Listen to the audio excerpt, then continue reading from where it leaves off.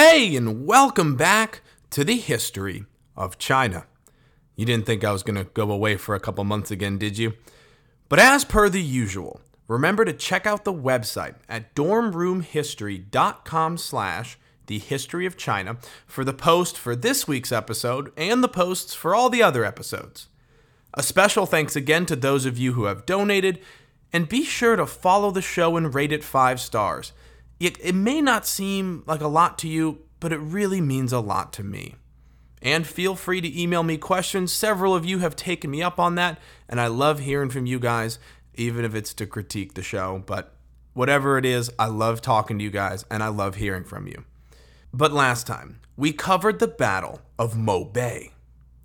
The battle was pretty much the most decisive thing that could have happened, as while it did not end the Xiongnu entirely, we're going to keep hearing about them a little bit, it effectively ended the Xiongnu as a threat. But the Han-Xiongnu War was one conflict. If you are not a military history fan, don't worry, the show is not taking some new focus. The fact is, Emperor Wu doubled the size of the Han dynasty. Doubled it. So military history here just carries a lot of weight in this particular moment in time. South China, North Vietnam, Korea, you name it, Emperor Wu is going to try and take it. And does take them. And of course, there was indeed more than just war. Even if there was a lot of it, there was obviously more. So, without further ado, the History of China, Episode 33, Han Supernova.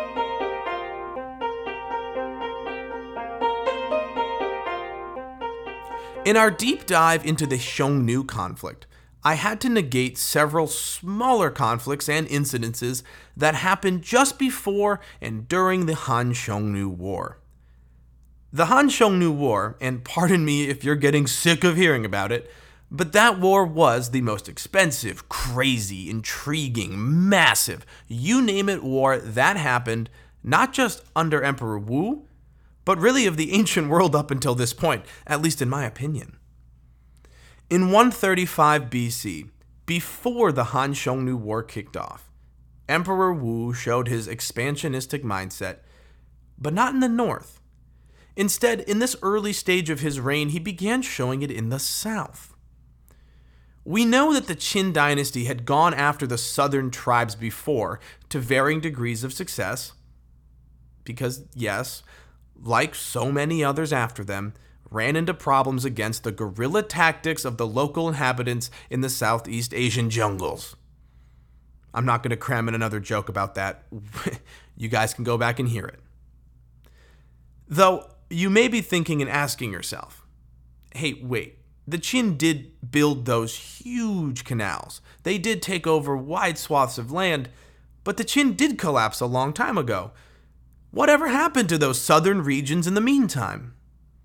Well, in the chaos of the Qin's collapse, the ensuing civil war, and then the seemingly heat-seeking missile focus on the northern frontiers, many of these southern areas and tribes were able to break away, or at least establish more autonomy for themselves. The Han from the get-go of the dynasty were extremely invested in maintaining order, client kingdoms, and direct and indirect influence, if not control, in these southern regions. Yes, grip had been lost since the fall of the Qin, but they weren't just ignoring the region. The Han dynasty early on established and procured several vassal kingdoms by 180 BC. And now of note, one of these vassal areas is known as Eastern O, OU. And in 138 BC, the Eastern O was begging the Han dynasty for military assistance. So this is before the Han-Xiongnu War. And quickly and importantly, however, in describing tribes and states and kingdoms in the south, you will hear the word Yue a lot. Y-U-E. And that is because, similar to the Xiongnu, and this is a bad comparison, but in basics, the Yue are really, in the simplest terms, southern tribes. There is the kingdom of Nanyue. There are the Baiyue tribes. There is the Minyue region and tribes. Yue tribes is a description for the predominant tribal group in the region. No, they are not one confederation, and you will see that shortly, but they are a culturally related group of independent tribes and kingdoms. You could call them like Germanic or Celt if you're more into European history. They are different peoples who don't get along, but they're of a culturally similar background. So, in 138 BC, the Eastern O region, which was backed by the Han, this is a vassal kingdom of the Han dynasty, they beg Emperor Wu for military assistance because the Minyue are attacking them. Minyue. And this creates a sort of political issue because the imperial Han court is anything but in agreement on what to do about this situation. Do you support them? Do you not? Do you just take them all over? Do you let them be? So the then supreme commander of the Han military believed intervention would be the wrong thing to do. He said, look, sure, we maybe owe it to them, but the best case scenario is that, well, it's not that great. And the worst case scenario is really bad. If we go in there and we help them, great. And we succeed, fantastic. But if we fail, and we lose thousands of troops and we lose credibility, we could end up losing more than just the Eastern O region. And he also pointed out that the Yue tribes the Han would have to ally with are anything but reliable or trustworthy. And even if these Yue tribes did not turn on the Han, they often would just turn on each other. So yeah, even if you got them to ally with you, and then they didn't turn on you, there's a good chance these Yue tribe allies that you need to have in the region would just turn on each other and become useless. They are hardly the best allies to have. And moreover, he also pointed out that, in all honesty, it's maybe not even our responsibility at all to defend them. What is a vassal kingdom anyway? But then an official, according to Sima Qian himself, who, yes, is actually alive right now, by the way, said this. The official speaking said, allegedly, "The only thing we should worry about is whether we have strength enough to rescue them and virtue enough to command their loyalty. Now a small country has come to report its distress to the Son of Heaven. If he does not save it, to whom can it turn for aid? And how can the Son of Heaven claim that the rulers of all the other states are like sons to him if he ignores their pleas?" End quote. This is a multi-layered quote. It blends the court practices and the back and forth of political discourse, which is awesome, but it's also rife with the political philosophy of the era. The Son of Heaven is the Emperor, and that idea is crucial here. It blends the philosophical and political mindsets of the day. Now, that official's name was Zhuangzhu, and not only did he convince the emperor to intervene by essentially saying, "You're the Son of Heaven. If you don't go in there, you're disobeying your own duties to heaven." That official's name was Zhuangzhu. And not only did he convince the emperor to intervene, but he himself was given command of the naval force that ended up being sent down there and successfully pushed out the attacking tribes.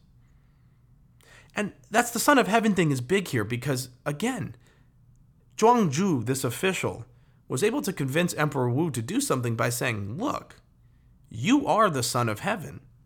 If you don't help your children, the vassal kingdoms, you're letting down your role and your prestige and your honor."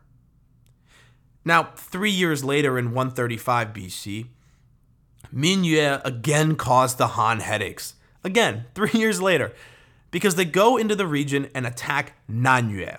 Now, Nanyue, Nanyue, is like Eastern O. It's a Han vassal, and they too asked for help. But by this point, the Minyue themselves were not all on one page. And the Minyue king during this invasion of Nanyue was assassinated by his own younger brother. So, with a strong Han military presence incoming, and there, and the king dead, the Minyue were once again defeated. This time, though, the Han Dynasty and Emperor Wu, well, they've seen enough. They broke the Minyue kingdom up into two states, ruled together in a dual monarchy.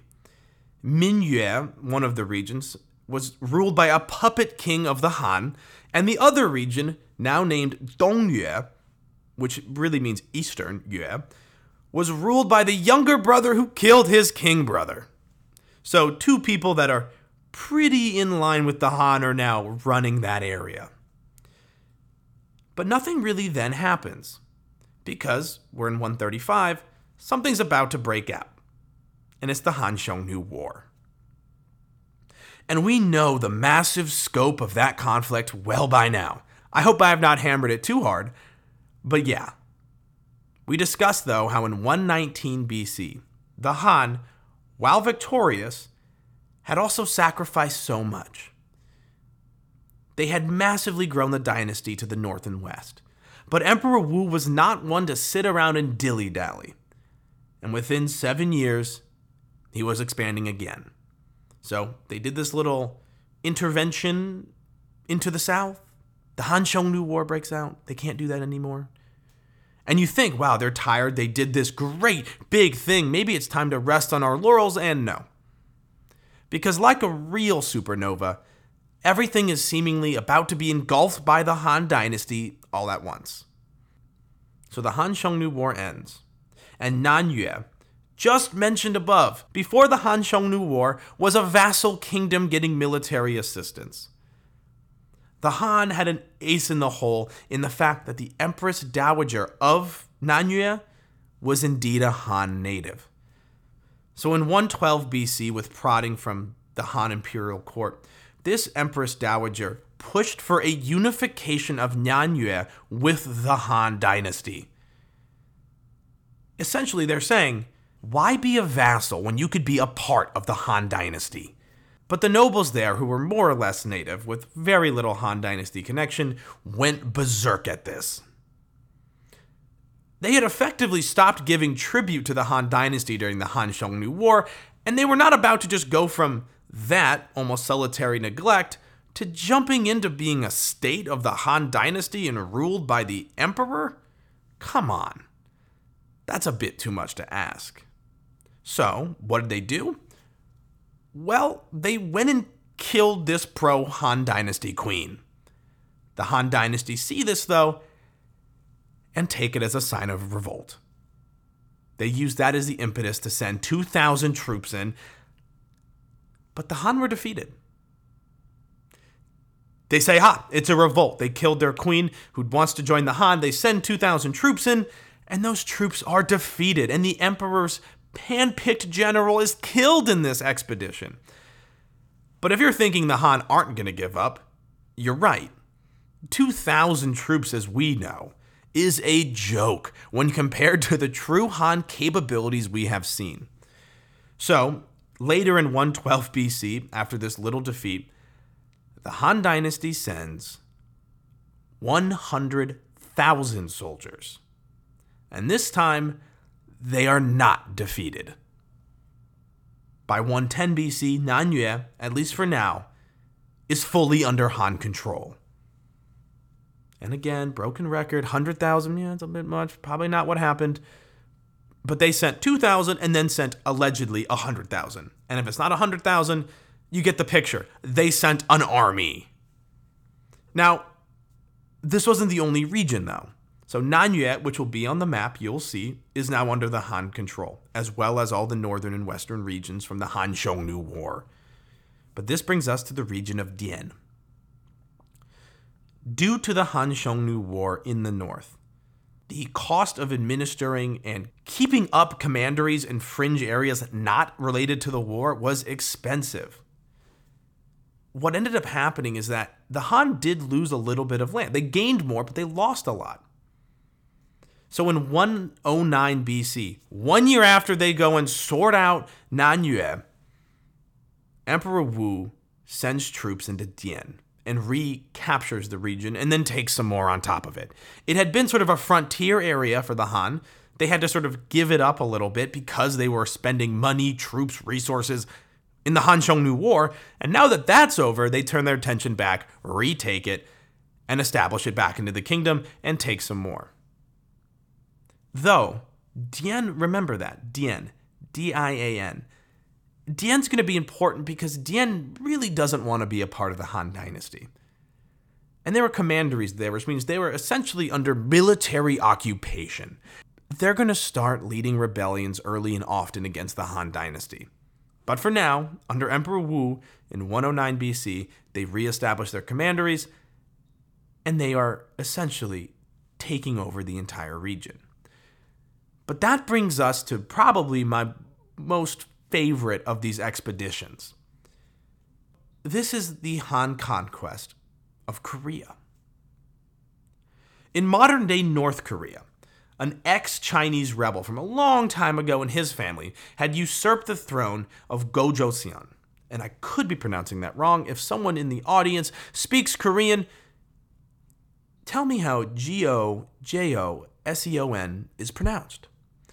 If I'm butchering it, please forgive me. Again, I don't speak French, I don't speak Latin, I speak Chinese.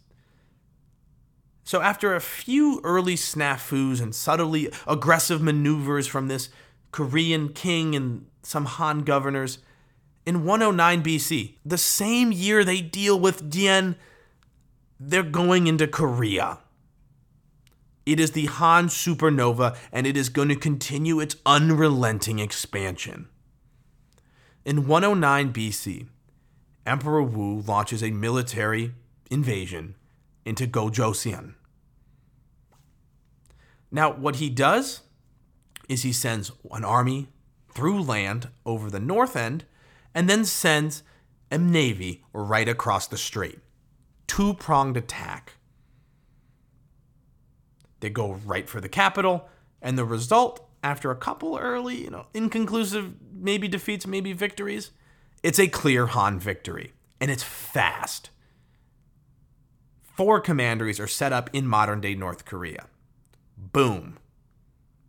It's crazy. They send 50,000 men through a navy. They send another, probably 50,000 numbers, unclear, from the north, and they just wipe out another region and take it over.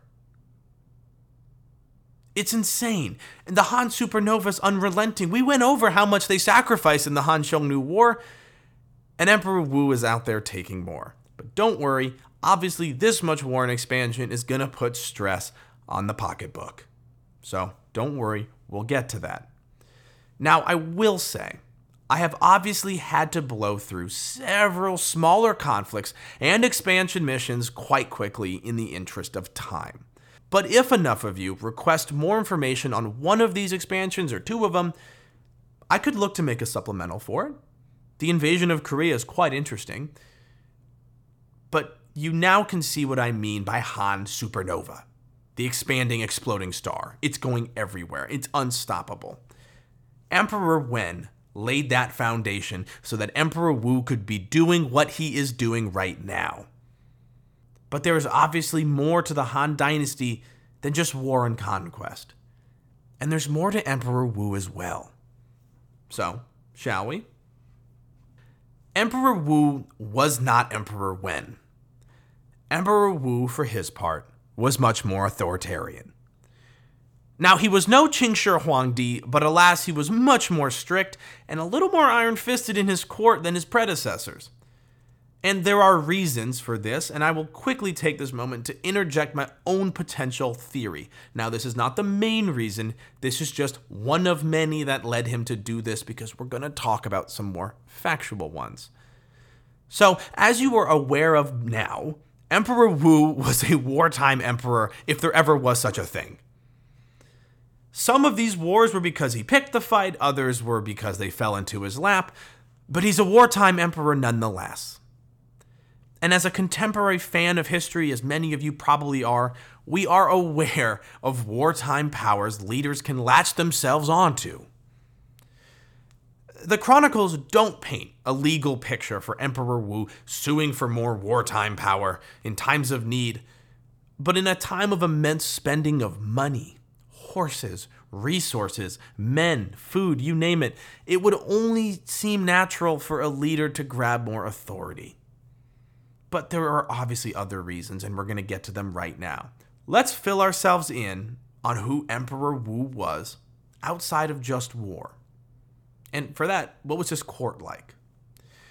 While his predecessors, Emperor Wen and Emperor Jing, did have many Confucian scholars, and they did lean heavily into Confucian thought, politically, it was the Taoist principles that still held the most sway.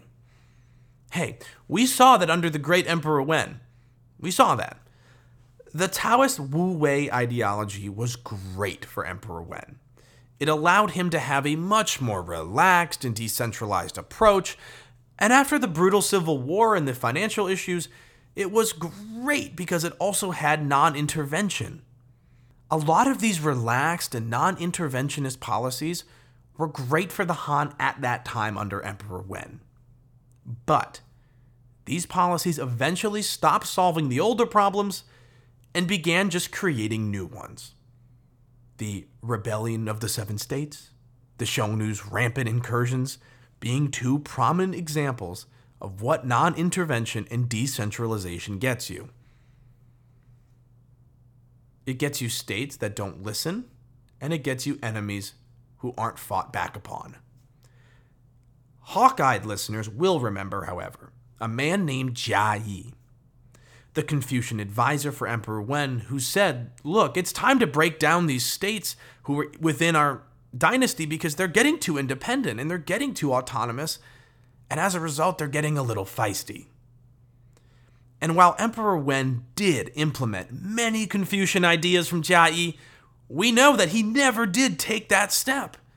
He never took the big step and implemented an actual more centralized approach in dealing with these potentially soon-to-be rebelling states. Emperor Jing, though, as we know, conceded to that and got it done in regards to these Han kings. But for his part, he stopped short of actually attacking the Xiongnu. So it's a very slow, dip your feet into Confucianism, dip your feet into more centralization. But it's a very slow and gradual move towards it. Emperor Wu, though, was the culmination of all of this. He wasn't just going to dip his feet into Confucian political theory one issue at a time. He was going to upend the norm. So, going back a little bit, in just 141 BC, right as his reign starts, he initiates the Jianyuan reforms. These reforms, first off, saw Confucianism be endorsed as the dynasty-wide philosophy. But they also often targeted the gross and overbloated and corrupt nobles.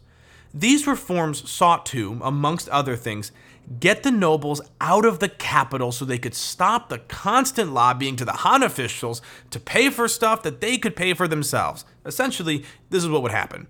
Nobles would make a lot of money in their fiefs. They would then come and live in the capital and then get the Han to still pay for stuff, even though they were making their own money at home. But Emperor Wu also told the nobles through these reforms that they had to stop erecting their own checkpoints. Yeah, they were doing that, and you really can't do that. You can't just erect your own checkpoints and tax people however you want and alter traffic and have these semi-autonomous regions that are doing their own thing. It's corrupt. It's a great way to make money, but it's corrupt. On top of all of this, Emperor Wu also wanted people to actually snitch on and later prosecute corrupt nobles. He then also pushed for a pretty consistent thing we've talked about before, but he wanted to recruit and hire government officials based on merit, not noble name. The Han were constantly trying to stop and battle that age-old problem of family-run monopolies and high government posts. But these reforms mostly ended up getting blocked and resisted. And they obviously won Emperor Wu no friends in the nobility who quite liked their special privileges, thank you. And his own grandma, the Grand Empress Dowager, she hated them too, and she stoked said resistance. So he doesn't have support from his family, he doesn't have support from the nobles, but luckily for Emperor Wu, these nobles who now hated him were numerous and the majority in all government levels, including his own court. Sarcasm. It's not lucky for him. It's terrible. So, uh-oh. So with no friends in the government, and knowing that these nobles took about most spots in the Han court and Han government, Emperor Wu realized he had to do something. So he went grassroots. Under the table, he recruits a bunch of young people who were supporters of him, but they're not nobles. They're just regular people who were getting there by merit, and he promotes them himself to several positions in mid-level government, essentially to infiltrate the government, his own government. He gets loyal supporters to infiltrate. And he calls them the insider court. That's what history knows them as. Emperor Wu goes out of his way to make a government court that is sympathetic to him. And more interestingly, and this is where he's a little more authoritarian, these officials, who usually are in a totem pole that is separated from the emperor, there's a chain of command, these officials took orders directly from Emperor Wu. Emperor Wu, who lost a lot of his friends in the nobility due to these reforms, put his hand back into the pot and began pulling the strings from the inside. These officials, while they were mid-level, had real authority, and they became a very powerful force against the, quote, outsider court, which were the nobles who hated Emperor Wu. He also, on top of this, so as we know from our Han Dynasty Society episode, there were the 3 lords and the 9 ministers, a way of high court governance. And they were all obviously anti-reform. These guys were the nobles who hated the plans that Emperor Wu laid out. But these mid-level guys who were all seemingly a hive mind of reform were able to push back against them. And on top of that, Emperor Wu went more grassroots. He found scholars, and he got them to enroll in government services across the dynasty. So it wasn't just the capital now. He was getting these really loyal but homegrown supporters to go out to different local offices and pull the strings from there too. It's genius. And luckily for Emperor Wu, once the Grand Empress Dowager died, the one who really was stoking family push against his plans, he was really able to push his ideas and reforms more at will. Emperor Wu, through all these wars, did begin to hold power more tightly. And this is a point of his authoritarianism and almost paranoia. He would constantly tour his commanderies himself. You'll see the map. The Han Dynasty is huge. And yes, all the other emperors go around and they tour the land once every couple years. But Emperor Wu was constantly touring, more than anyone else in his position. He became obsessed with honor and power. And that was actually a big reason for a lot of the aforementioned conquests. Emperor Wu, yes, did simply throw the Han army at problems, and allegedly, that's why the Minyue did what they did, because they did their invasions as a preemptive measure because they knew the Han would probably soon invade them. I don't buy that necessarily. But Emperor Wu was a power-hungry, paranoid guy. He had to be there all the time. He felt this need to be at every position and outpost and be the one in charge. But he also began to bring magicians around with him wherever he went. And he began to pray to all the gods while he was traveling. And all of these signs point to that he may have been looking for immortality to some degree. Not to Qing Shi Huangdi's degree, but he was definitely looking at something in that ballpark. Oh, and to show his authoritarianism, after reading how Sima Qian, yes, that Sima Qian, was a bit negative about him and his father, Emperor Jing, he castrated Sima Qian. Yeah, that actually happened. Anyway, Emperor Wu is remembered well, and mainly because he was the right man at the right time, like a Churchill. Put him in peacetime, who knows how he does, but put him in a high-stress environment where you have to be able to make big decisions and control the levers of power at the most important times, Emperor Wu was fantastic. Though we'll talk about this next week too, because we will have to wrap him up next week, not this one. But there was an issue with finance. He didn't drain all the coffers, but this amount of war puts stress on your industry. Things you don't necessarily think about when you think of war. When you think of war, you think of losing the men, and you think of the loss of money from paying those men. But you also lose things in industry. All the iron that has to be made, the salt provisions, the food, it all begins to take a toll. And we'll get to that. But in essence, for Emperor Wu, the wars, the expansion, and the push towards full Confucianism, this is all so important. Not just for the immediate, but for the future history of China. Even in modern China, the region of the He corridor is still a major contentious point in China. And I know we are getting really into the weeds with the Han Dynasty, but that's because this period is not only just truly fascinating, it's one of the most cohesive and expansionistic and growing dynasties the Chinese will ever have. No, it's not the only one. There's tons of other ones that are all interesting for their own reasons. But they were also written about vividly by chroniclers like Sima Qian. There will be periods where the history is less clear, or clearly filled with more propaganda. But not here. I mean, it is, but the history is vivid. And I love it because this is written about at the same time as the golden age of Rome. Anyway, I'm fanboying about the Han Dynasty. But if you're still listening to this episode and this show and don't like military history, don't worry. The wars are winding down. Yes, there'll be rebellions and there'll be some incursions, but I know we've been focusing on war pretty heavily, but that is not because, again, we've taken some new focus. That is just because, well, this is a period of war. So with that, we will have to do a society check-in soon. Going over the society, the politics, and obviously, yes, as we move to Confucianism, that is a big facet of society we'll have to go over again. So how about you guys email me or comment me questions you have about the Han Society? Literally, any facet. It could be the military if you really love it. And I will try and add them to that society-wide check-in when I get to it. Because I want to know what you guys want to know. I already have an email talking about matchmaking, and that is, don't worry, if you're still listening, I'm not going to say your name in public, but if you want me to, I will. But that is added to the future script. Whether it's the matchmaking, the technological advancements, the waterworks, tax policy, I don't know. Language, whatever you are interested in about the Han Dynasty right now or anything about China up until around year zero, I will happily add it.